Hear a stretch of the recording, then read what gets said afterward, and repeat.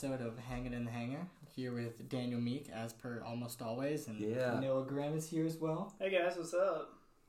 Yeah, so this is Noah's final couple weeks here as he prepares to leave Nashville. He's gone through graduation. If you want to kind of talk about kind of what your graduation experience has been like. Yeah, so for those of you who don't know my story, I've been in Nashville for 5 years now. Graduated from Belmont University, taking 5 years of undergrad. Go Bulldogs. Sure, yeah, Bruins. Bruins, yeah. Bears or something? Yeah, the Bruin Bear. Yeah, the Bear. Bruin Black Bears. Is the Bruin a type of bear? Or? Yes. I think it's a bear. I don't even know what kind of bear. Bruin's a type of bear. I've been there 5 years, still don't know. Look it up, kids. But yeah, so did 5 years there. Enjoyed many parts of it. Didn't enjoy other parts of it. But we want the gossip. What did you not enjoy? No, I'm just kidding. Don't tell us that. Keep going. But yeah, so it was a good time.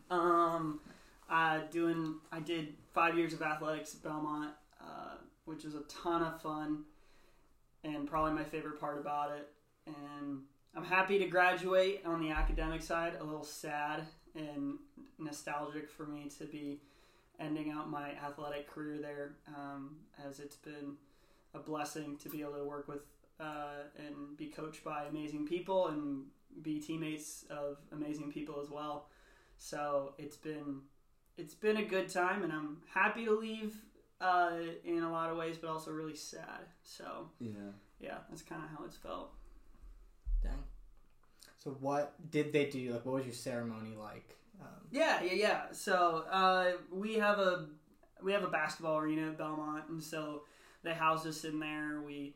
My parents and grandparents came into town. It was pretty low key, actually. We just went and grabbed some food, and then we all lined up, walked in, and graduated with our college. And mine was, I think I was with the College of Theology and Christian Ministry. I had 3 different colleges I was with over the years, so it kind of just depended. Kind of a humble brag there. Thank you, I appreciate it. But yeah, so graduated, and it was, that whole week was kind of like a celebration for us seniors. The athletic department honored us. We got class rings. You guys can see it, they can't, but which is cool. And then the Belmont track and field team honored us seniors as well, and kind of gave out awards, and they actually named me the most valuable athlete of the year award. Wow, which was nice, and I appreciate that, being there for 5 years and doing that. So that's a tremendous honor. Mm-hmm. That's awesome. I was really blessed to see that, actually. So but kind of culminated with us doing graduation, and now I'm potentially still have one more track meet left in my season. It kind of depends. I get to find out Thursday if I go to the national meet. But I had my conference track meet this past weekend in Illinois, which is great. Minus the fact I had food poisoning the whole time. But still had a good time and got to do a lot of celebrating with my teammates and with my family as well. My parents got to be there, and I got to kind of have that last track meet with them no matter what, which was really sweet. That's awesome. Yeah. How many people, you may have already said this, I don't think you said it, but how many people graduate at Belmont? Like, how many was in the graduating class this year?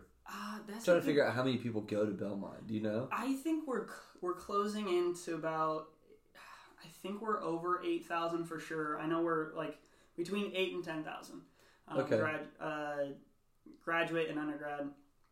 And then we had 3 different graduating services. We had a graduate like doctoral level, and then we had an undergrad level graduation in the morning for a certain group of colleges, and then another group of colleges did one later. Wow. So I want to say like at least like 700, maybe 600-700 graduated with me when I did my ceremony. So that's awesome. Yeah. Kyle, what was UVA's? Just interesting. We had, I think, about 4,000 per class. Oh my gosh. Yeah, it was a lot. We had 3 different ceremonies of like graduating classes that they had us all spread out throughout the stadium, football stadium. Was it 2020 when you graduated? No, it was 2021. Yeah, so I got to graduate in person, but it was hot out. Like we were all spaced out.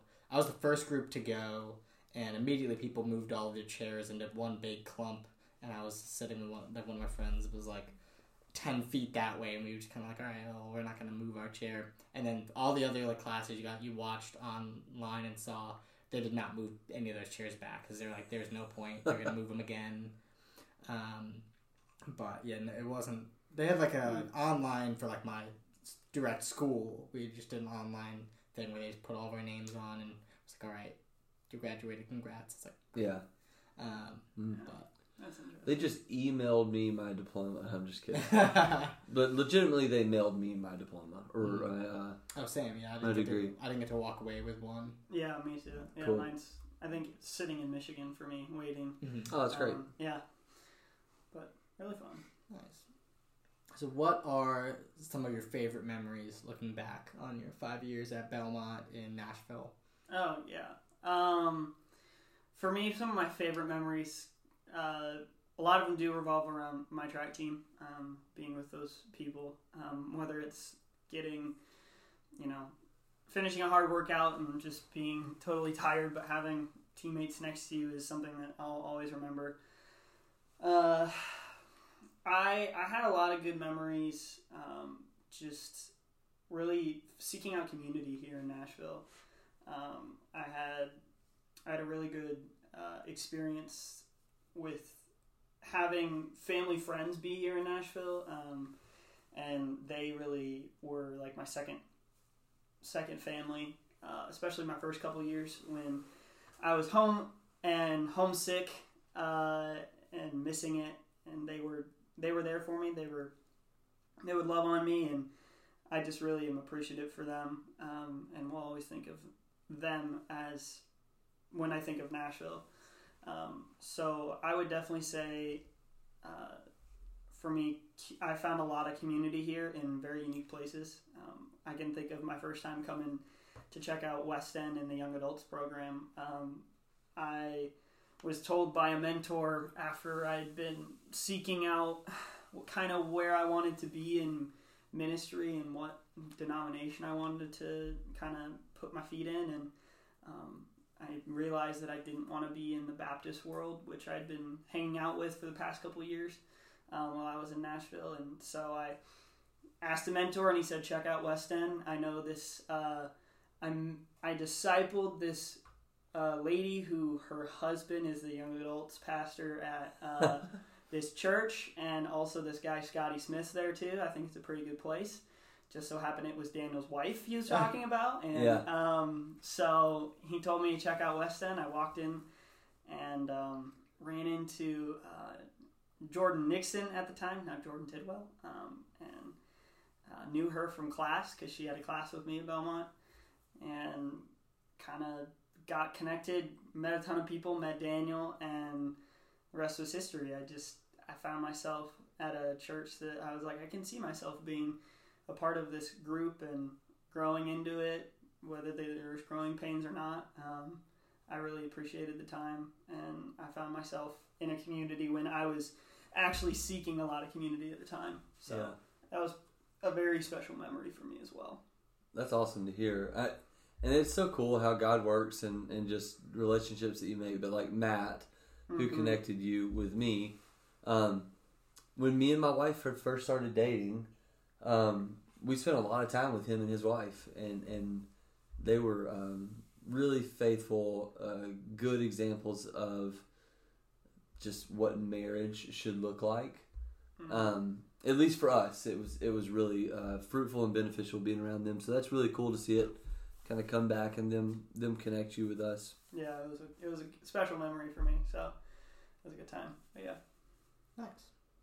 So after your 5 years here, what is just some advice that you would give to current students in Nashville, people in Nashville for work, people at West End, just anything that you can think of, things that you've learned over your time?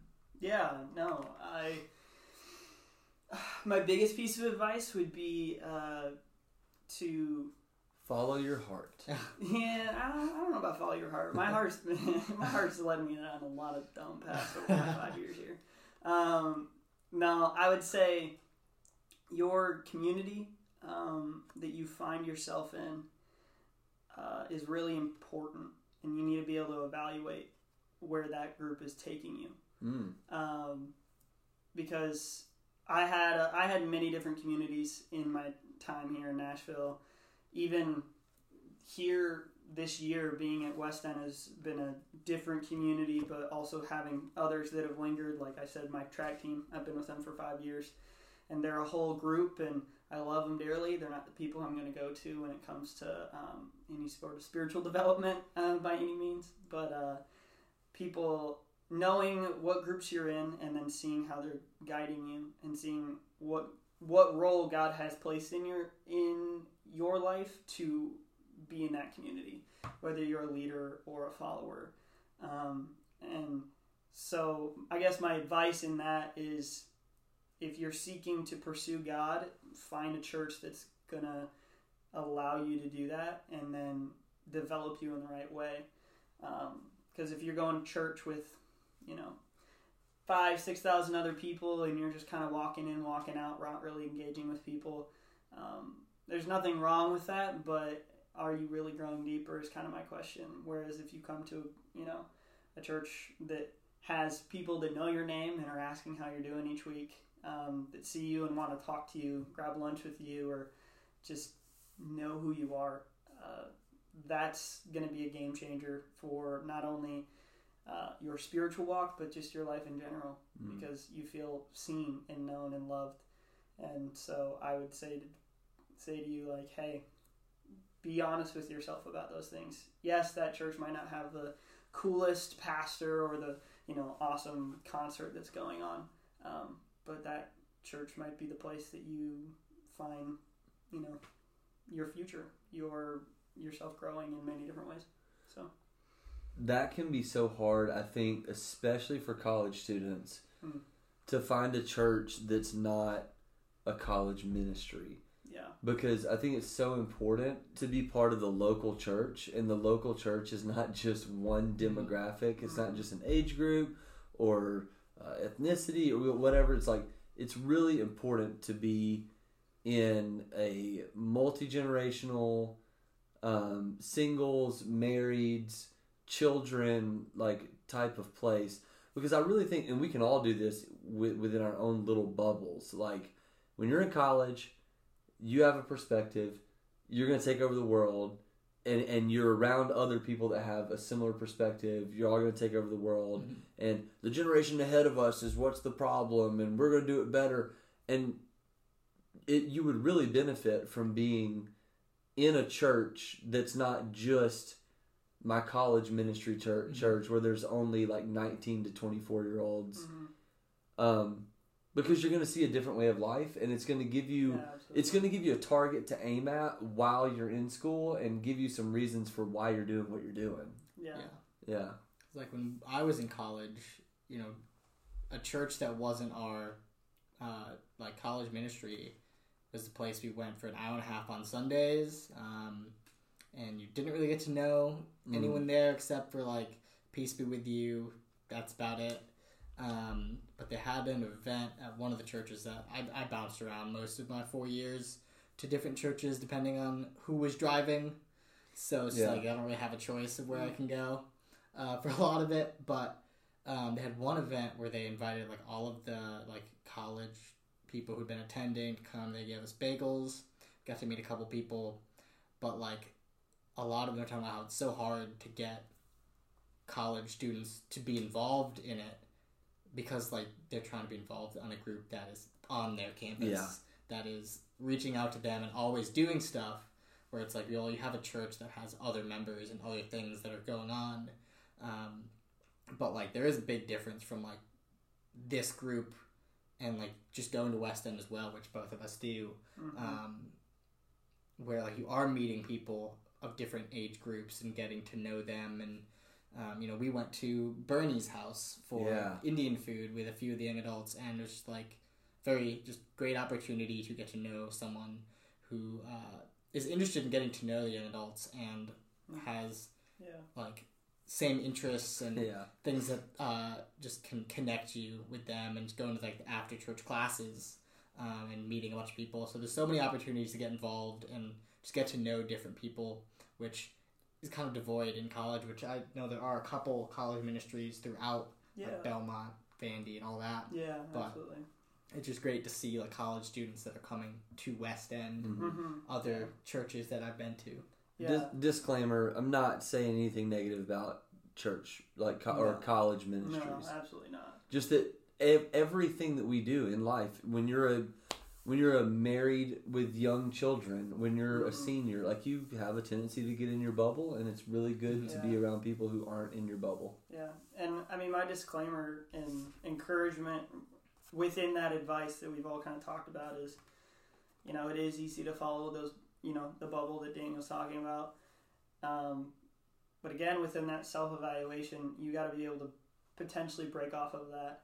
And I know for me, over my 5 years, I wasn't always the most, you know, connected when it came to my track team or college ministries. Like, I was involved in a couple, and people knew my name, and they knew about my, you know, love for Jesus, and that I had a good head on my shoulders. But I wasn't always at every event and every possible thing that was going on, because I was involved at my churches, and I had people that, you know, not a lot of my college friends went to my churches that I went to over my 4 years. Actually, really nobody did over my 4 or 5 years. And to me, though I didn't have those people in that capacity, I am still really thankful for that, because I got to meet, you know, young families, you know, married couples, older generation, younger generation.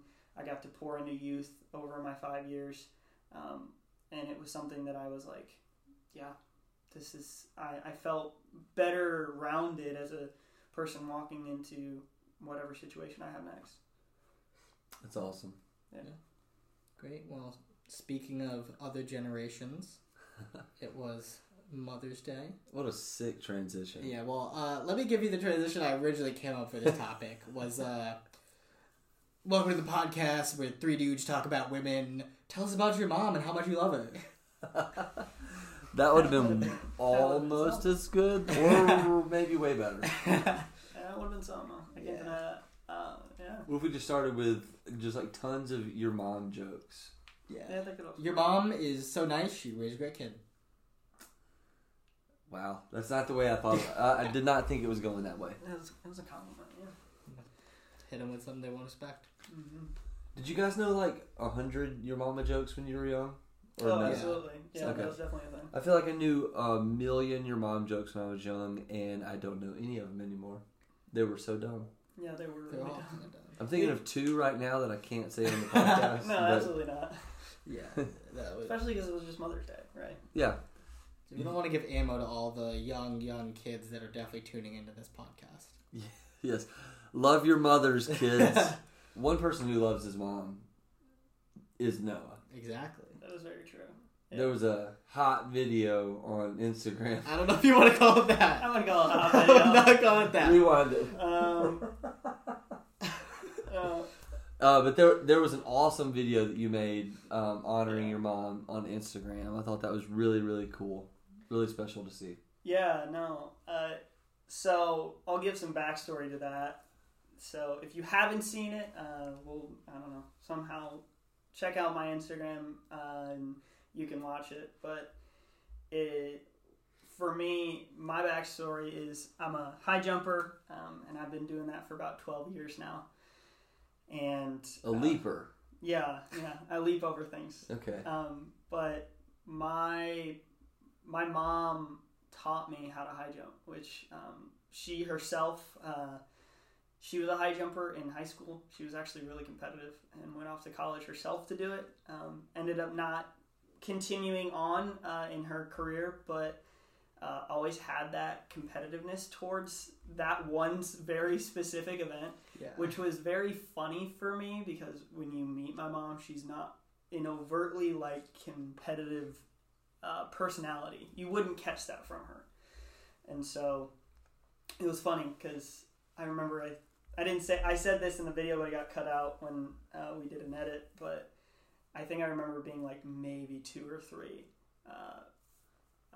maybe a little bit older. But it was during, I believe, the Sydney Olympics.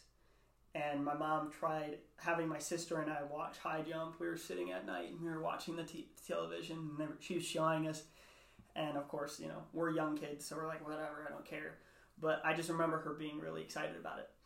And so for me, that's just always been there. And as I kind of explained in the video how she taught me, she she really just invited me into that space. And it was something that I am forever grateful for her about, because she was there every step of the way. And sometimes she was more motivated and more intentional about it than I even was. Or I'd be not as focused, and she'd be like, but you need a high jump, dude. Like, focus on this. Don't focus on your girlfriend or whatever's going on. And whether it was in high school or college, she'd be like, no, focus on high. Like, you have your season, you have these things going on. And those are the memories that I really remember more. It's not the medals that I won or how high I jumped, though I'll always want to try my best and do how well I did. But she motivated me. She was just kind of my rock through that, and I hope that she's an encouragement to parents out there that are wanting to, or nervous to teach their kids something that they really love. Like, you don't know how your love for something can impact your child's love for that thing. And so don't be afraid to share it, because it can really show them, hey, like, I can do this thing, and I can do it well, because my mom and dad did it and they loved it. So Daniel's about to raise 2 quarterbacks. No, I'm not. Neither one of my daughters will be playing football. Yeah. Sounds like you don't love the sport that much. I love the sport. Yeah. But you love your daughters more. Yeah. I was going to say, if I keep speaking, we'll probably get canceled. So. Yeah. No, for sure. But yeah, so she taught me. So I made that video for her, and then I don't know if you guys picked up on this, but there's a cover photo on that video, and it's actually a painting that I had done by this wonderful artist. Her name's Sarah Miller. Shout out. Yeah, shout out Sarah to her. Miller. I actually got connected to her through Cole Jones, who works here at the church. Got me connected, and I commissioned her, and she did a painting of us, and it's a picture of my mom and I hugging, actually at my last indoor track meet for Belmont. Okay, I thought you were going to say she painted you guys both like high jumping over this same thing. No. The most graceful picture I could. Yeah, I would. Soaring. That would be really cool, but no, it's and really artistic. But no, do me and you still have that picture, Kyle, of us jumping together? Yeah, we gotta drag that out. Is it not on your fridge at home? Like, it needs to be the podcast photo. Yeah, we got. We'll commission that. Hanging in the air with Daniel and Kyle. Yeah, that'd be good. I love that. So, Kyle, did you do anything to celebrate Mother's Day this year? So my parents were on their way back from Aruba, so they were like on a flight all day, and we called them in the morning to say Happy Mother's Day. We're gonna see them this upcoming weekend, but my family, for those who don't know this, my sister actually passed away about 5 years ago, right before Mother's Day, or right after Mother's Day. She was in the hospital during that time. So it's like a hard time of the year for my mom, especially. But my siblings and I started a fundraiser to get a bench put on this beach near where we live in our hometown. So we were going to surprise her with that. We got over twice the amount of money that we were asking for from all the generous people who gave. And when listening to this, thank you so much for those who did. We were forever grateful. It's actually going to be a year until we can get that bench. So we had a friend of my sister reach out who like now works for like a granite company who they said, hey, if you give us like $400 like minimum price, we'll get you like a nice stone granite bench that we're going to be putting in my yard wherever my mom wants it.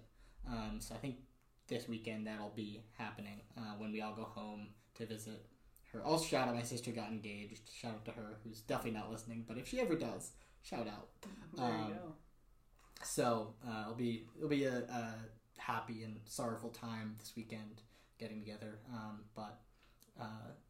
Yeah, just Yeah, that's tough. Thanks for sharing that with us. Yeah, I appreciate that. Yeah. How about you, Daniel? Well, we my mom came up and watched my daughter's soccer game on Saturday, so we got to spend some fun time there. And then my wife on like the Thursday before Mother's Day was like, "Hey, just so you know, Mother's Day is a made-up day. I don't want any presents for it. Just want to be able to like spend time with you guys." And I was like, "Oh," because I had already. Gotta return all these. I'm a great husband, and I had already bought my wife a gift card.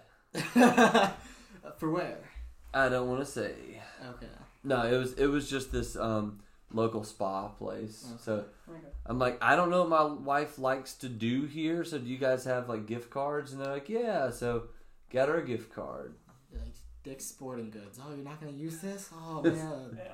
Yeah. I know for me, like my mom, she's not one of those people who's really into it. She's like, it's Mother's Day. She's like, thank you for acknowledging me. Yeah.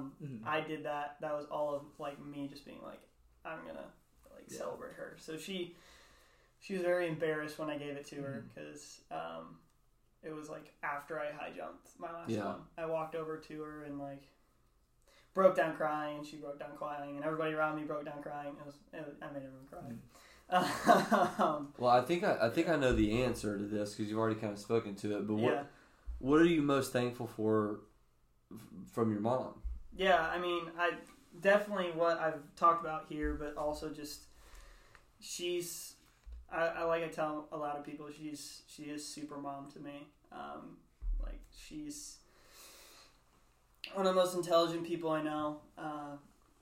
My mom can figure out my life and everything that's going on in it, know where I am, what I need to do like 3 years from now, while also know my sister's plans, my dad's plans, how to get us all together, and on top of that help run our family's company up in Michigan, and be a vice president for that. And I'm like, you are amazing in so many ways that she does those things, but I'm really thankful for how intentional she is with stuff, and though she does not give herself the credit, she is really an amazing person. So that's probably what I would say I'm most thankful for about her.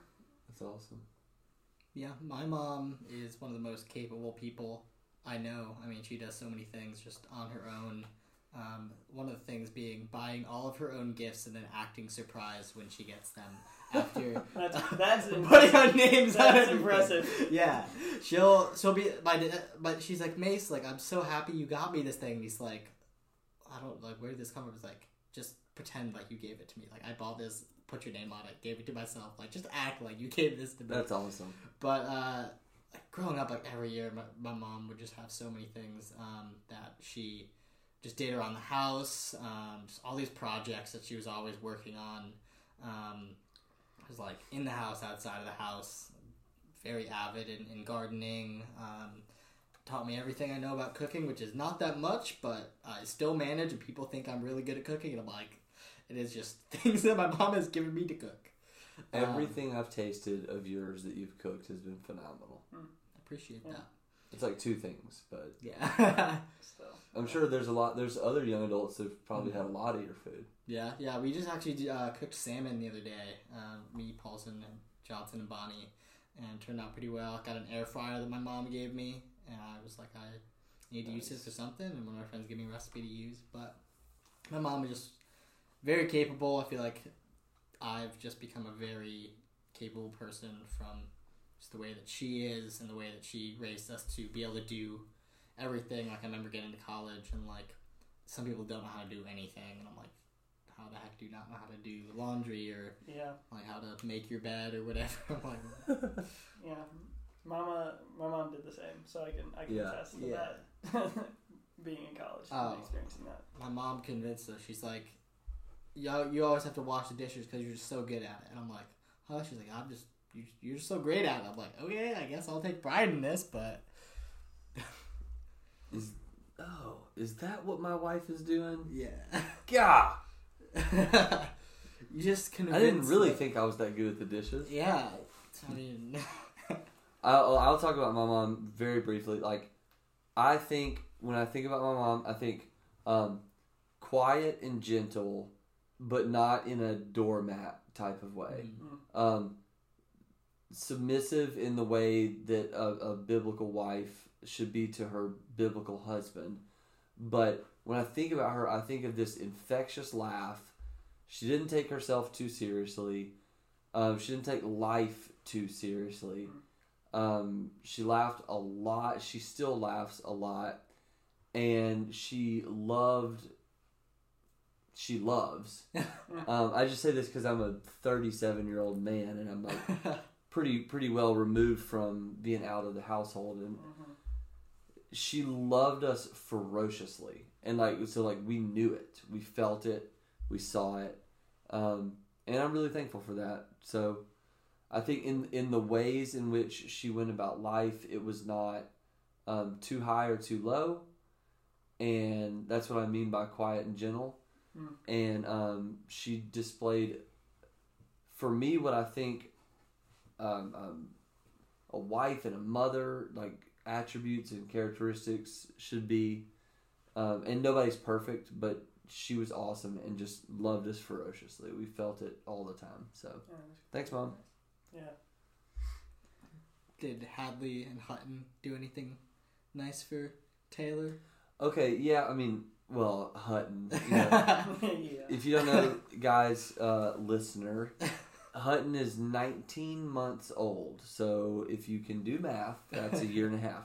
Well, a little over a year and a half. Anyways, Hadley is about to be 6. So Hadley made her a lot of things. You know, they painted a flower pot at school, and Hadley brought her a flower. Really, now I don't know. I knew what kind of flower it was the other day, and now I forgot. It's really pretty.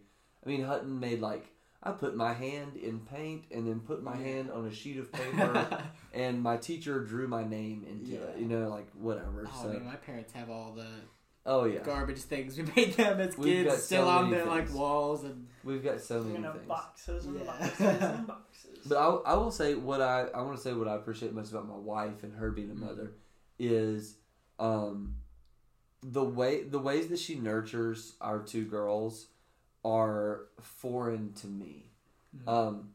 I think that I'm not like bragging when I say this, listener. I'm good with my girls. I'm like playful. I think I'm approachable. I think that I always pick them up, always love on them, hug them.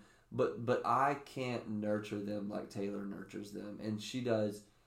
She thinks about things that I would have never thought about. I mean, I guess if you're a single parent, like, you think about those more often because you have to. But just I don't have the ability to think about things the way that she does, and there's not anything that ever really goes unplanned for, unchecked, with our daughters. So super thankful for her as well. Yeah.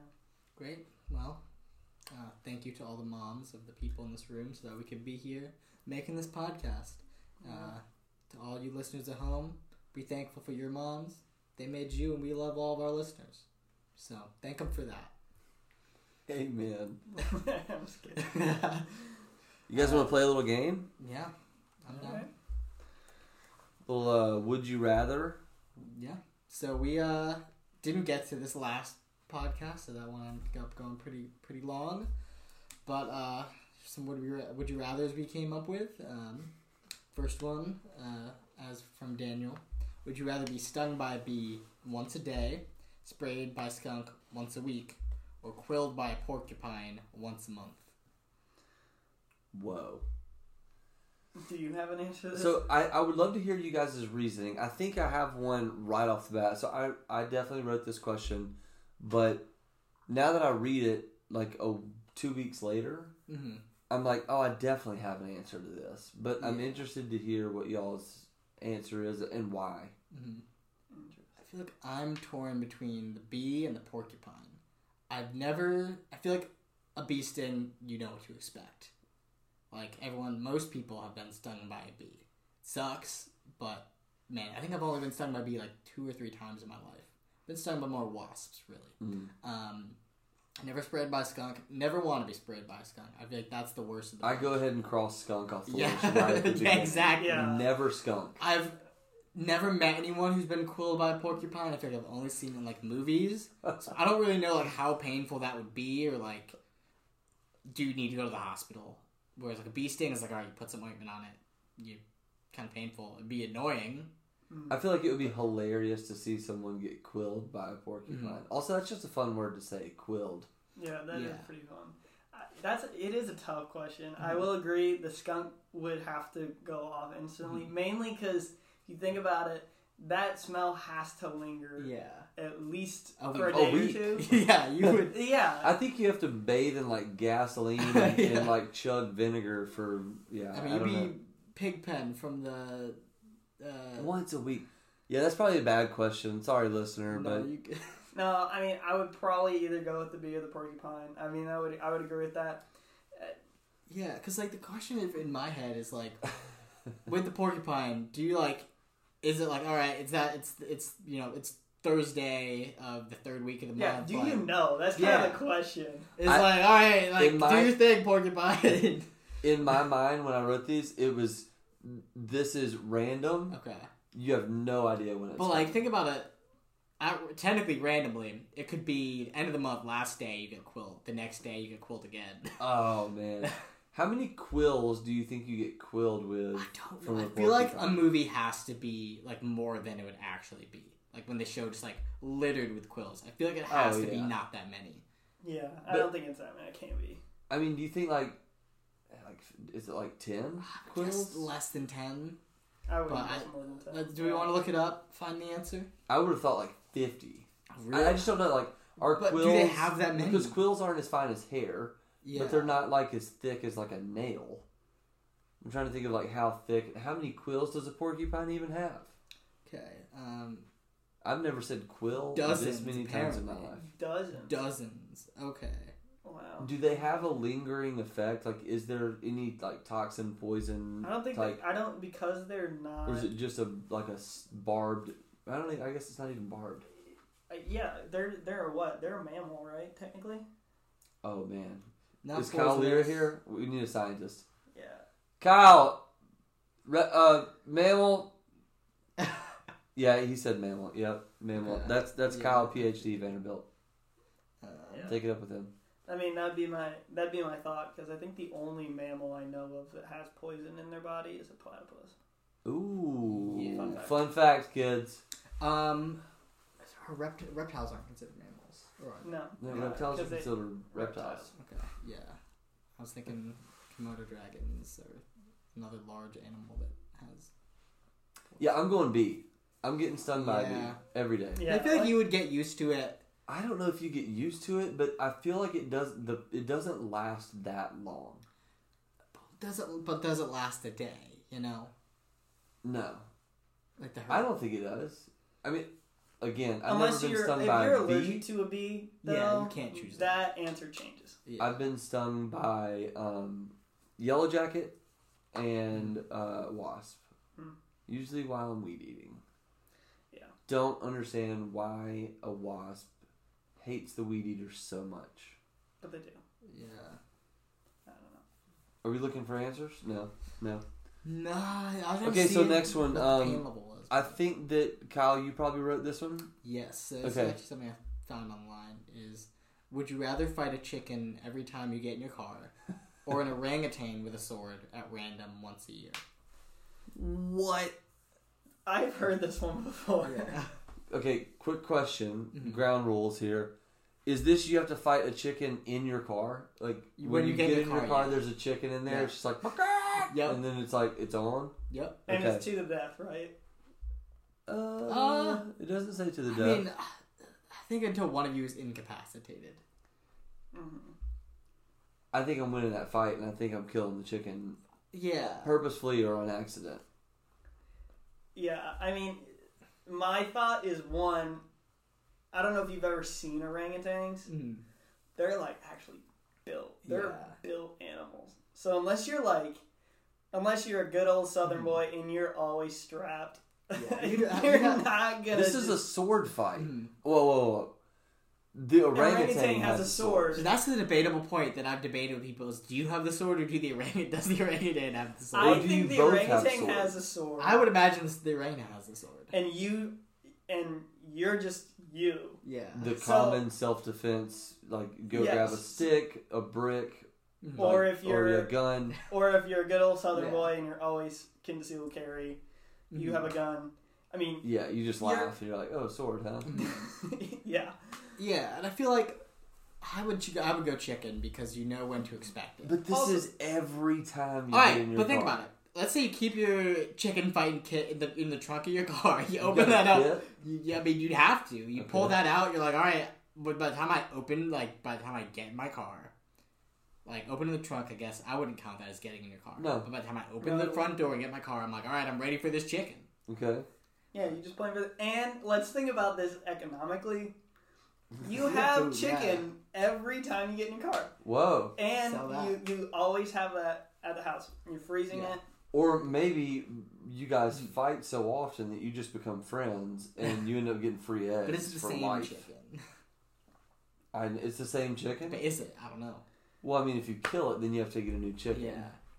But Yeah. that's the other thing is like you don't have to get in your car. Like you could get a ride from someone else.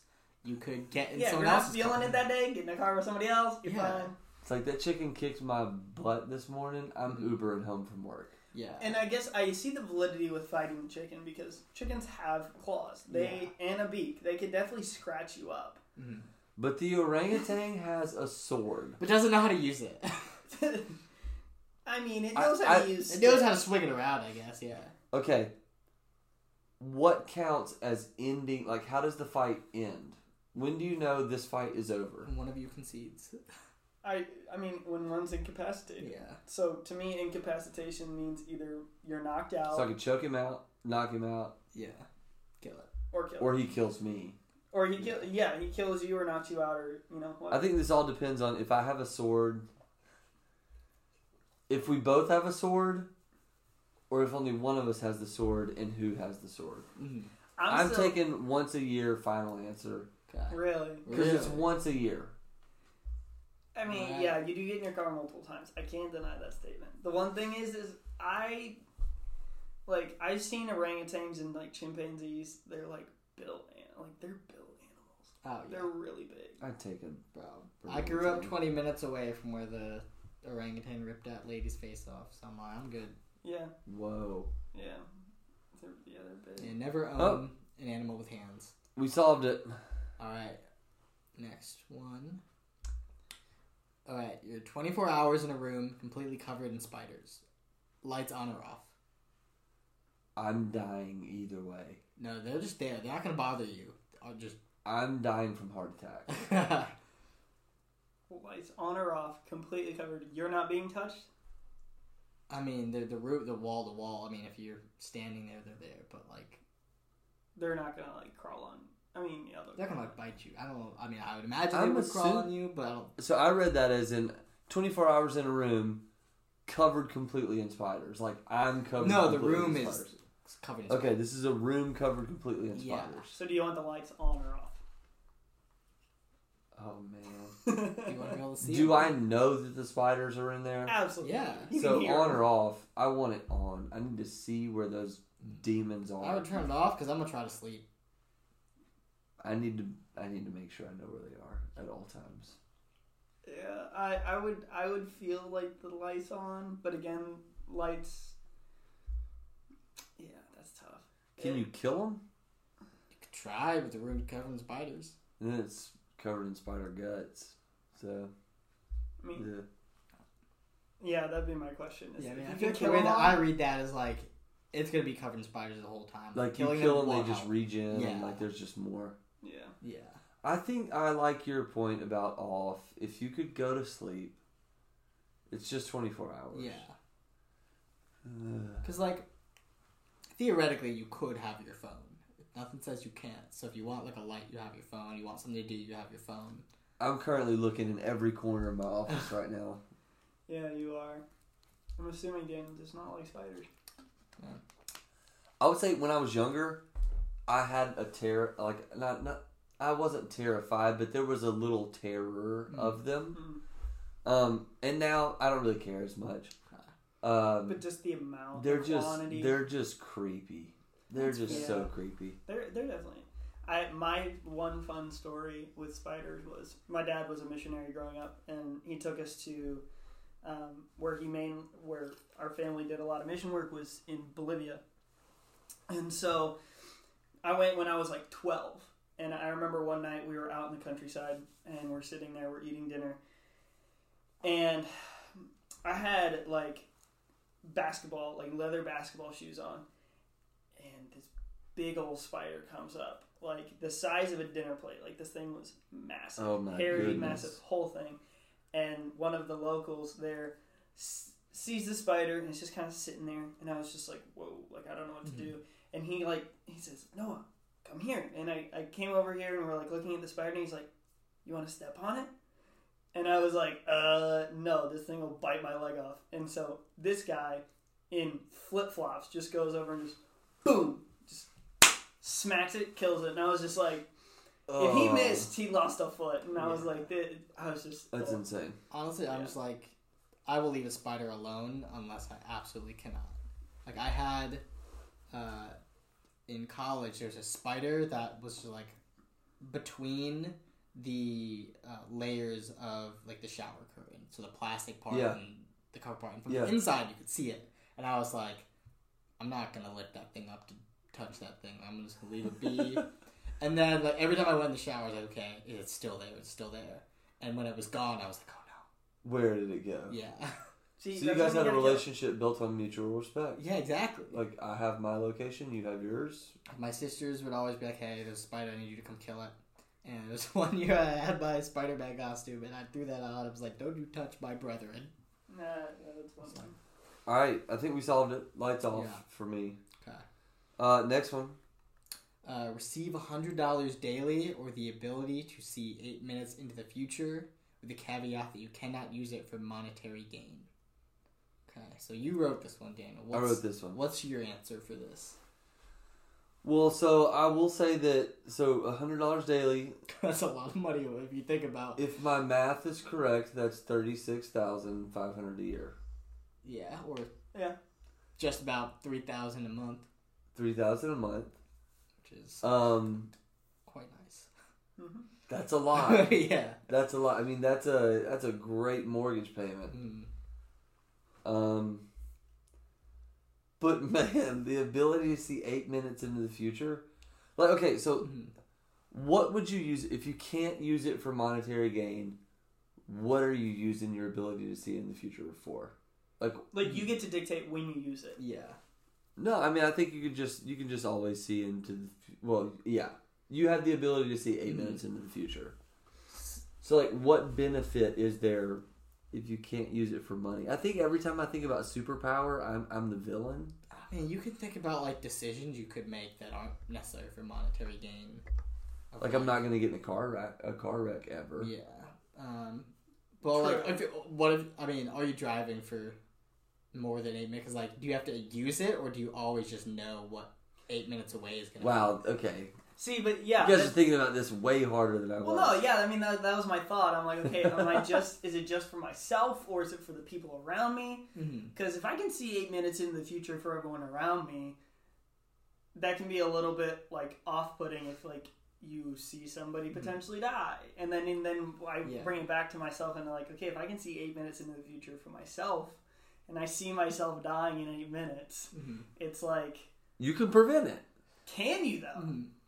I feel like if you... But maybe by preventing it, that's how you actually cause your death. Boom, there you go. Well, that's the thing, is like, if you keep looking and you keep changing things, you're always going to have to look again. Yeah. Yeah. And I feel like, personally, I've never had any desire to look into the future. Yeah. I've never really wanted to know. I think 8 minutes especially just seems so tedious for me to look. Because, like, most of your day is going to be pretty boring. I'm still going to be sitting at my desk at 8 minutes. Like, unless you're gonna be the most popular guy at parties. I mean, unless I know True. that yeah, if you could predict something. It's a really cool party trick. Well, like, is it always like 8 minutes away, or is it I can see up to 8 minutes? Because if it's like, oh, I'm gonna go do this thing now, it's like, no, I better wait 8 minutes because like I don't know what's gonna happen in those 7 minutes until the 8th minute. I mean, here's the thing. Today I wanted to go out to my car and it was pouring down rain, and I was like, I bet if I just waited a little while, yeah, that's actually it'll stop great raining. use. Yep. There's a use. Yeah, that would be great. That's like the great If I use. wait Should I do 4 this now? minutes, will it stop raining? Mm-hmm. Should I do this now? That's the only time I would ever want to use that. It's like, do I do this right now? But to be honest, it doesn't. I think we have a new puppy at our house. Mm-hmm. I would like to know if my puppy is about to pee on the carpet for the 90th time since we've gotten her. Yeah. I feel like, personally, as a fresh student, graduating from college, who's definitely wanting money. Yeah, $100 a day. I would have to. Very nice. I would have That to. is retirement. Yes. That is absolutely. like I can pay my rent and then have so much money left. So much money. Yeah. I mean, that's like that's travel money. Yeah, that would definitely help me with having a good start on it. Okay. Yeah. Oh yeah. Maybe that one's too easy. 8 minutes into the future is intriguing. Yeah, absolutely. I can't deny the value of it. There is a value. I just feel like, me personally, that's just not something that I'm interested in. Mm-hmm. I feel like I would always stay out of danger. Yeah. Anyways, I'm taking the $100. We solved it. Yeah. But like, I don't know. How worried are you about danger? Because more often than not, if you know to stay out of it, because I'd rather not be paranoid the rest of my life. Like Noah said, I'm a good old Southern boy. Yeah, there you go. Yeah. All right. So the last one we got here. Would you rather have access to every written work that will ever exist at any point in time on a digital library, or have the ability to teleport once a year for 1 hour at any point in time and space of your choosing? Ooh. You guys are going to have to tell me why I would need access to every written work that will ever exist, because I see teleport and I'm doing it. Like, I just see teleport and I'm like, dude, that's pretty cool. Can you take somebody with you? No. Okay, so you're by yourself. Yep. Once a year for 1 hour. Mm-hmm. And it's once a year. Once a year for 1 hour. Oh, man. So you have to be selective about where you'd want to go. But I will put the caveat in there that, like, you're not going to be able to change anything. Anywhere you go, your presence will not be affecting the timeline in any way, shape, or form. Oh, this is teleport. This is time travel. Pretty much. Time travel and teleport. But you can, like, go play. It's not you're going to be exactly where you... Because normally think time travel, you're exactly where you were standing. Yeah. Okay. Oof. But this is more like you have 1 hour to, like, see things and events. Okay. Can't change the course of human history. No. Can't, yeah.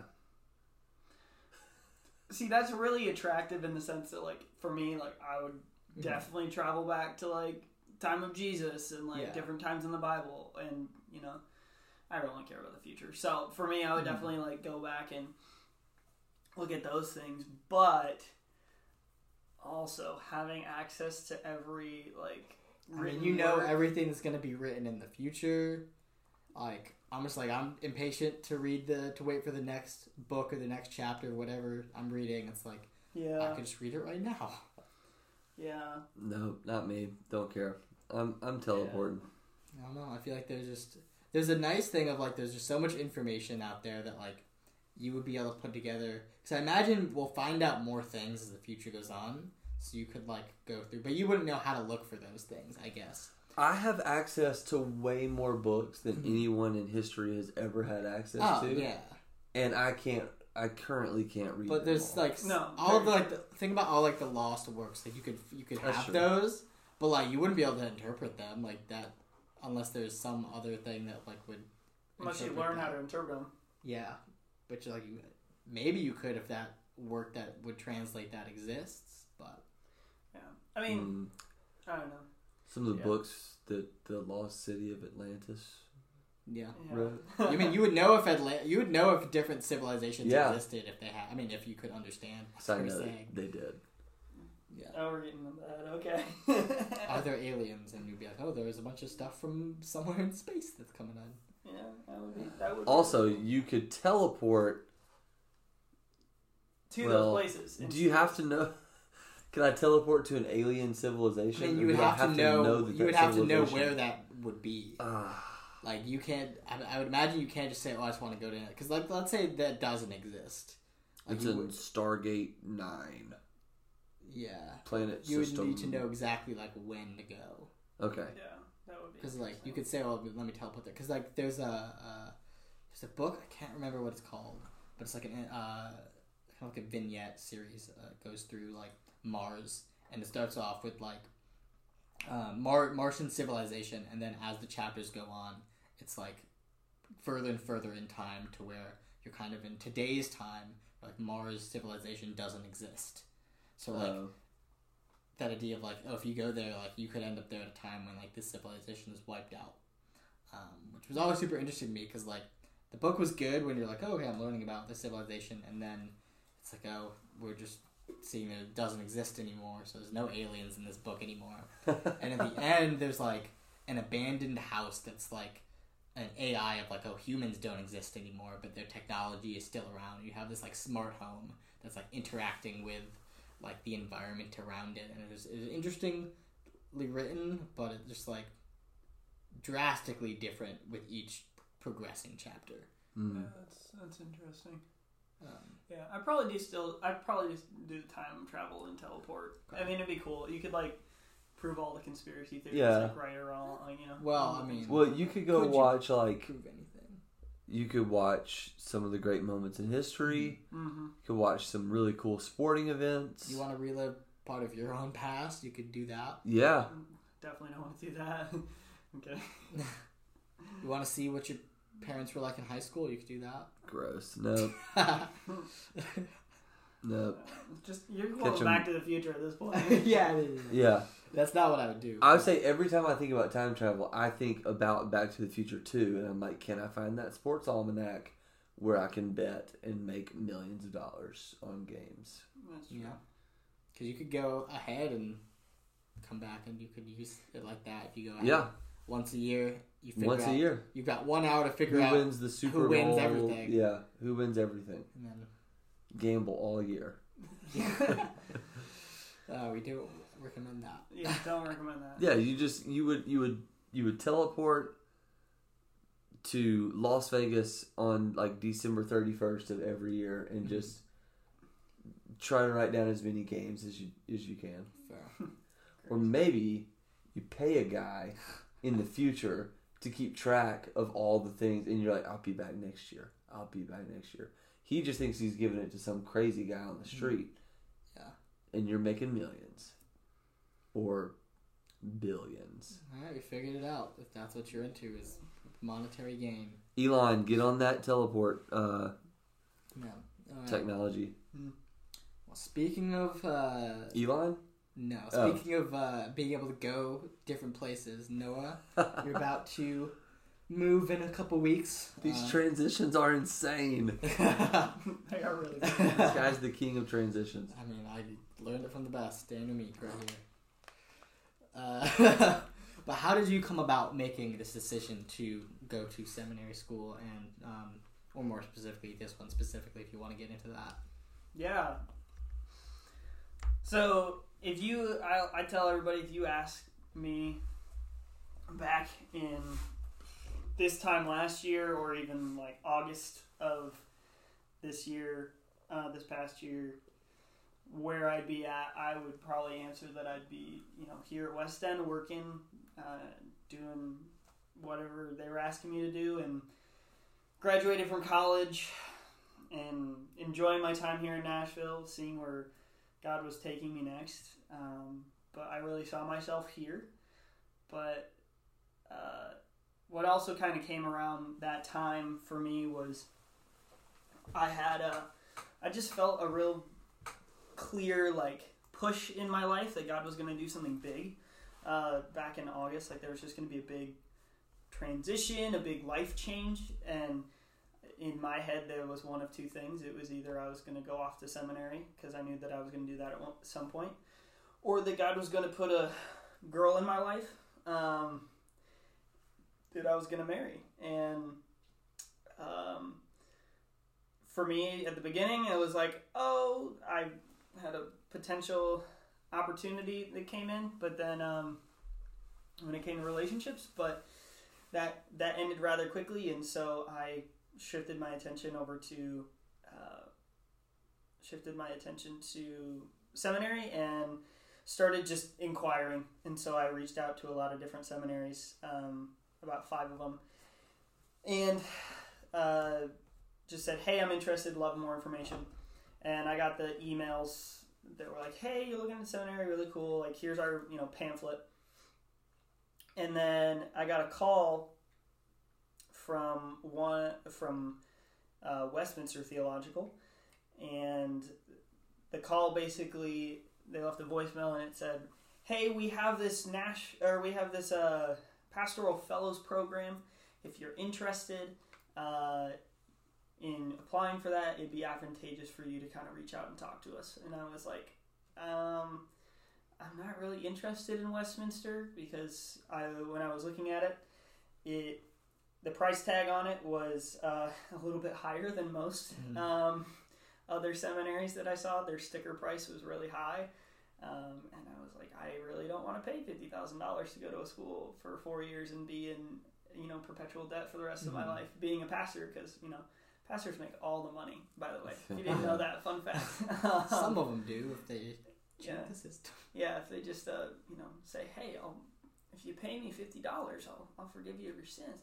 Now, so we need to start that kind of church, guys. That's what I'm saying. Totally couldn't have. No, absolutely not. But so I called them back and I was like, hey, I'd love to talk to you guys about your program, these different things.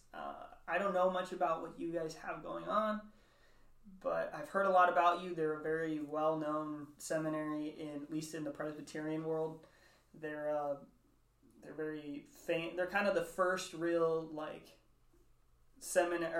Presbyterian seminary to kind of branch off of the mainline denomination. They kind of came out of Princeton back in the 1920s, and so they have very, very famous theologians who've founded the seminary and kind of ran the seminary. People like Tim Keller did PhD work there, and so they were very well known, but I thought that's why they were so expensive. But as I got on the phone and talked to the guy there, he was like, oh, you didn't know that, if you get in this program, this and that. And he started explaining things, and they really intrigued me with that conversation. And so I started considering Westminster, and I kind of saw legitimate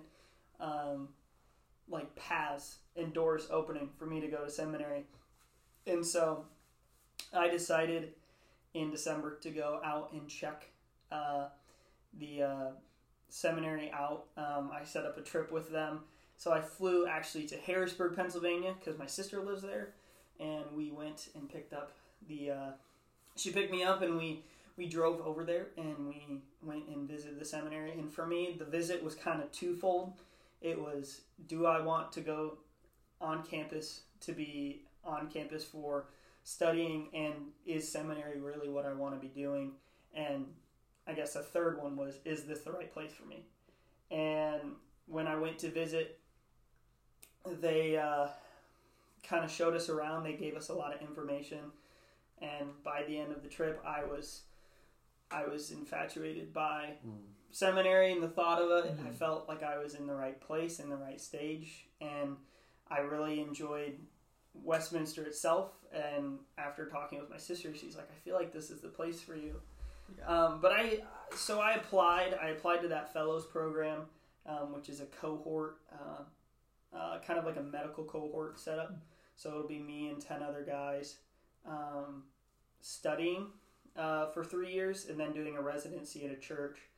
But I still applied to other seminaries. I went and checked out Covenant Theological in St. Louis because it's the PCA's flagship school. It's the denomination's seminary, and as well, my dad went there, so I went to check it out and see where he did things. I was actually born across the street from Covenant, so I was like, I guess I gotta check it out, and I basically was born there, so Prodigy. Yeah, so I was really legacy, yeah.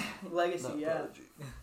So, yeah, it was, long story short, it was a really fruitful process. I kept slowly just trying different doors and opening them up, but really found myself directed towards doing seminary, trying seminary and going to it, and then Westminster just kept being the one that really just impressed me above the other ones, just in not only the intensity and kind of immersed curriculum they have, but also just that 4th year that I'm going to be doing in that program, where I'm just going to have such hands-on experience. I was just like, I really don't see a better option for me right now, in the age and stage I'm in, being a young single guy.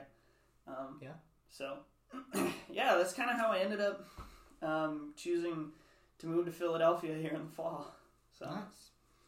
Yeah, I mean, you kind of answered this already, but what are you most looking forward to about this new journey you're setting out on?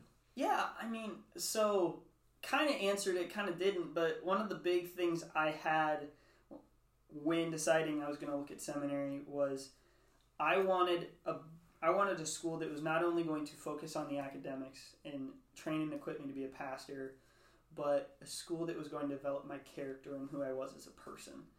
I think when it comes to Christian church, Christian life, pastoring, this world today, we look at a lot of pastors who have fallen from their position of leadership in their character, whether it was morally, in a sexual way, or just in a work environment, whatever it may be.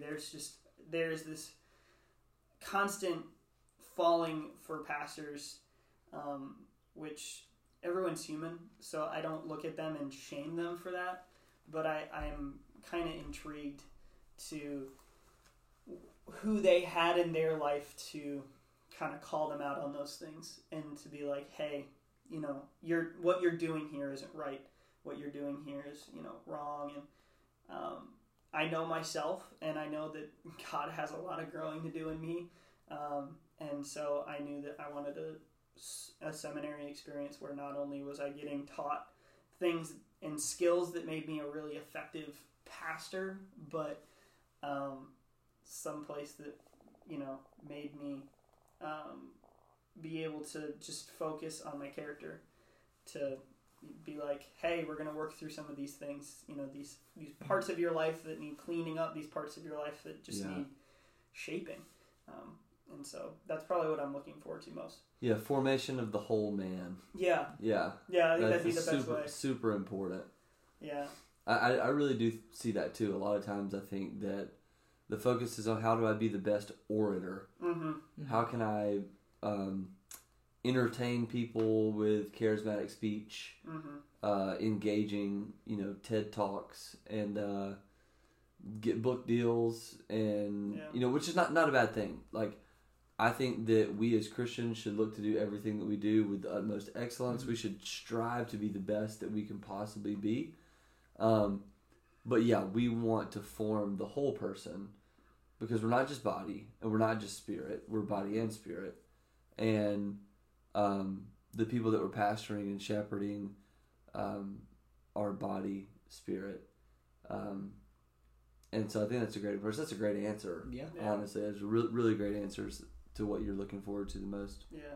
And I mean, I'll be honest. I'm looking forward to it. I'm really intimidated by it. Their program seems very, as I've talked with everyone there, they're like, yeah, we expect a lot out of you. And I got the kind of big thing they've pushed is like languages at the school, and they're like, you're going to learn all of the language. You're going to get all your language credits done in a year. And I was like, that's a lot.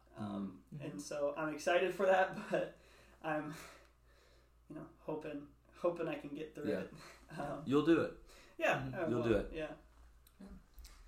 So as you're setting out, what are some places and things to do in Nashville that you would highly recommend to people who are here now, who haven't been here a long time, or who haven't done certain things that you think are valuable to have during your experience here? Yeah. For me, I would say if you haven't been out to Radnor Lake, maybe early morning or at sunset, that's a little area that's like down in Brentwood. It's like a little oasis. It's a really good walking area. Great place to go and have quiet time with God, pray a little. We went out to Cheekwood as a staff here at West End a couple weeks ago. That's another really nice area to go check out. There are a lot of great parks. If you're someone who likes a little bit of adrenaline and a little bit of thrill seeking, you can find your way on different places on Percy Priest to go cliff jumping. I love doing that. I'm not condoning if you don't know how to do it, but if you're doing it, be safe. But I like to say if you don't have a 50% chance of getting hurt, you're not going to have that much fun. But if you have a 50% chance of getting hurt, you better be smart about it. So those are just some fun things. I mean, there's great places to eat in Nashville. I think everybody knows that. One of my recommendations, best ice cream in Nashville, and I may be controversial about it, but it is Mike's Ice Cream on 2nd Avenue. Go check it out. It's not Jenny's. Jenny's is way overhyped. Oh, wow. So shots fired at Jenny's. Major shots fired. You hear that, Jenny's? I do not care. Jenny's is there. So, You're working on that sponsorship, right, Kyle? Yeah. There you go. I just blew that out. If you're listening to this and you work at an ice cream place, Hit us please up. sponsor us. Yeah, hit us up. We love ice cream. Yeah. So those would be my things. Always, as a Belmont alum, walk around Belmont, whether you're a student or not. It's a beautiful place to walk around. You feel very important when you're there. It's just a very pretty campus, and you're like, wow, this is very stately, I would say. Outside of that, there's just Nashville and just Middle Tennessee in general have beautiful places you can go hike, walk, do fun activities. You don't have to go down on Broadway. My one recommendation is don't go to Broadway. I mean, you can do it once, have fun, experience it. Go see it, experience it, and then go home. If you're down there weekly, please refer back to my one piece of advice. Evaluate who you're hanging out with and the groups that you're with. That'd be my just one piece of advice there. Yeah. But yeah. Awesome. Dan, do we have any events coming up in the future? Yeah, so May 28th, we have a cookout. One of our local elders, or one of our church elders, has been gracious enough to open his home, he and his wife, to invite us all in, to have just a low-key hangout. So be kind of like a barbecue, and just fellowshipping. So looking forward to that. That's on the Sunday before Memorial Day. Memorial Day weekend, as some people like to call it. Mm-hmm. And I think we're gonna go to a Sounds game, June 15th. Mm-hmm. And that's more things to come, but that's kind of the immediate focus. Yep. So, if anybody's out there and they're looking for a church home or just a group community Bible study throughout the week, hit us up Tuesday nights, 7:00. We're in the black building at West End Community Church, which is the first building that you get to on our driveway. Yeah. Mm-hmm. Great. Well, thank you guys for listening. Noah, thank you for coming on. Yeah, man. We're all going to miss you around here, but we're looking forward to see where life takes you and just how you grow as a person and become a pastor, hopefully. Yeah, so. Thank you. I can't wait to make my way back to Nashville at some point and visit you guys. As I've told everyone, if I ever am back here, I know where I'm coming to church on Sunday. Yeah. So, awesome. Great. Yeah. Well, have a great night. Take it easy, folks. Bye. Bye.